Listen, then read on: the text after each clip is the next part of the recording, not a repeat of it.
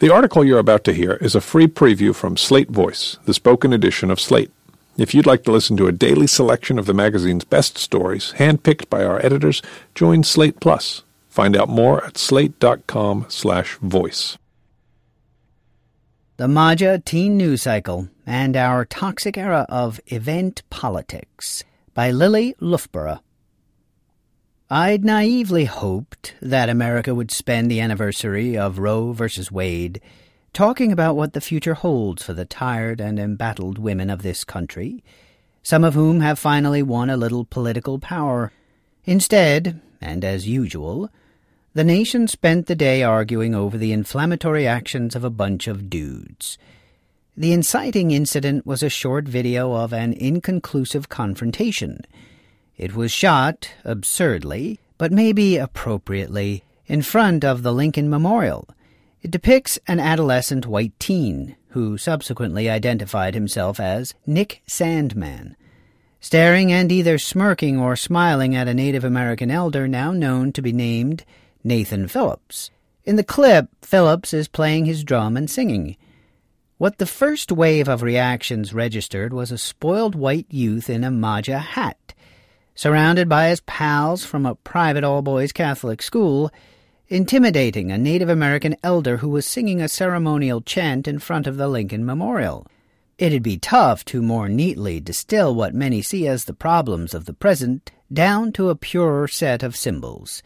This was Trump's ethno-nationalist idea of America, literally blocking the path of a Native American. What the second wave of people saw wasn't the clip, but the response. They saw a kid being condemned as an aggressive racist for doing nothing but wearing a MAGA hat and staring. In their eyes, he was being publicly excoriated for the crime of supporting the president. The clip needed context, they argued, and what that context showed was that Phillips approached Sandman, rather than the other way around. This, they argue, is exactly how young white men in America are persecuted and ruined, particularly if they lean conservative. Since then, many media figures have apologized for their part in rushing to judgment. There have been many subsequent stages of discovery and response. It was revealed, for instance, that the teens had been loudly insulted by a small group of black Hebrew Israelites, who had earlier targeted the Native American group for abuse as well, calling one man an Uncle Tomahawk and accusing them of worshipping buffaloes. Footage surfaced of what looks like a subset of Covington Catholic students harassing women as they walk by. Contrary to early reports, Nathan Phillips is not a Vietnam War vet. Even the media's self-flagellations have acquired improbable layers.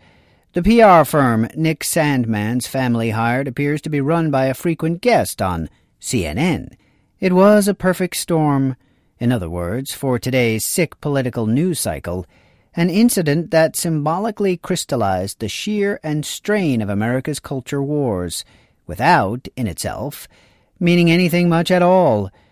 This is just the latest instance of a phenomenon you could call event politics, that familiar flurry of knee-jerk responses sparked by a single image or clip that a little too perfectly illustrates one side's worldview. There was the notorious Melania jacket that launched a feverish outrage cycle as soon as she appeared in it. There was the photograph of the little girl crying at the border that went viral and ended up on the cover of Time because it put a face and a feeling to the cruelty of Trump's family separations. The problem? She herself wasn't separated from her mother. When an alt-right troll stole a video taken by Mother Jones reporter Shane Bauer and miscaptioned it as "Man walking to grocery store in Berkeley mistaken for being a Nazi is beaten into a coma." The clip went viral and was shared by, among others, Jonah Goldberg of the National Review and MSNBC's Joe Scarborough. First of all, it seems pretty obvious that Antifa's definition of fascist is remarkably elastic, including defenders of free speech and mainstream conservatism.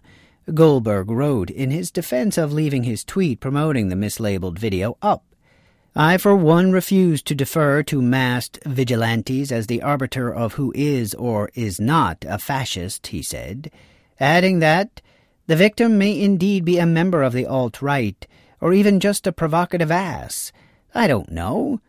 You'll probably recognize elements of Goldberg's logic. In short, the details don't matter, and neither does what the guy was doing in Berkeley, or whether he was a Proud Boy or a member of Patriot Prayer. Then things take an odd turn. Unless there's some evidence the victim initiated violence, there's no excuse for Antifa's behavior in that video, he writes, but then immediately changes his mind. And even if he did initiate violence, there's no evidence he did. Trying to stomp a man to death is unjustifiable. This is motivated reasoning, the kind everyone uses when an image that seemingly proved something, whether it's that Antifa is a danger to society or that Kavanaugh-light teens are entitled and racist, collapses into irresolution. To the people circulating it, that the image doesn't portray exactly what they thought it did matters little. They knew the truth it demonstrated before and still know it after the image is debunked. The image was a convenient piece of viscerally persuasive evidence. It was the kind of thing one posts because one understands it, ultimately as a recruitment tool for others. Event politics are in part, I suspect, a response to uncertainty. We're in a moment when so much is truly bananas. The president can't spell hamburgers and was investigated by the FBI for being a possible Russian agent. To pick two examples at random, that reassuring framings are welcome. An unmoored people likes to be reminded of what the heroes and villains are, and social media allows snippets of events to circulate freely in a context-less vacuum. If we can't know what's going to happen because a changeable clown is in charge, we can at least discuss what individual images mean, with satisfying if diluted definitiveness. And Trump, with his flighty attention span and obsession with sound bites and shorthands, is an ideal MC for our age of event politics. Imprecision is his default mode. His way of never being wrong is by never being right. Did he say San Antonio was a border town that had a wall, even though it isn't and doesn't? Fine, he meant San Diego. Who cares? He cherishes the spectacle of people who care about these real places, with real people getting upset, as long as he's at the center. Similarly, that I really don't care, do you, jacket, worn by Melania on her way to McAllen, Texas, during the family separation crisis her husband created at the border, was an express invitation to project meaning onto her wardrobe. Of course we obliged. The explanations she's supplied since are ciphers themselves that shred meaning instead of creating it. It's a jacket, her spokesperson said, practically rolling her eyes at the media and the American people for daring to read into a jacket that had words written on it. But later, Trump would throw her own spokesperson under the bus. She told ABC's Tom Lamas that the jacket was for the people and for the left-wing media who are criticizing me, and I want to show them that I don't care. What was weird about that revelation was that it settled nothing. The admission that she'd lied about her jacket then didn't make it feel like she was telling the truth now. Nobody knows what that jacket was really about. I doubt anyone ever will. This is where event politics seems to wind up. A ton of energy gets spent, but there's no cognitively satisfying conclusion, no understanding, resolution, or shared meaning that helps the country progress in its conversations with itself. It's a jacket. Might be the White House equivalent of the "it's just a hat" defense of the Covington Catholic teens' MAGA caps. It's not true, and everyone knows it, but it seems dumb to over-legislate such petty terrain. And yet, plenty of us have seen enough people in MAGA hats screaming Trump's "lock her up" and "build a wall" catchphrases to associate those hats with people who want to, imprison their enemies without due process, and lock out the tired, the poor, and the huddled masses yearning to breathe free. Neither of these associations is exactly congruent with American idealism or American greatness. The hat's text is in a fight with the hat's subtext, and a kid smirking under its brim makes that obvious contradiction visible. Of course that image went viral. In a healthier country, that image wouldn't have been so furiously overread because the other side would long ago have easily conceded that, yes, there is something wrong and disturbing about Americans screaming, "Lock her up," and "build a wall." That is not the country we have. Unsurprising, then, that when an image feels like one of the only weapons people have, they use it. I suspect, though, that event politics are a lot better at preserving power than disrupting it.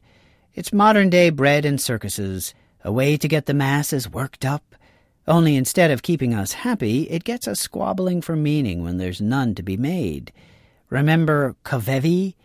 Who can figure out the true meaning of Kofevi?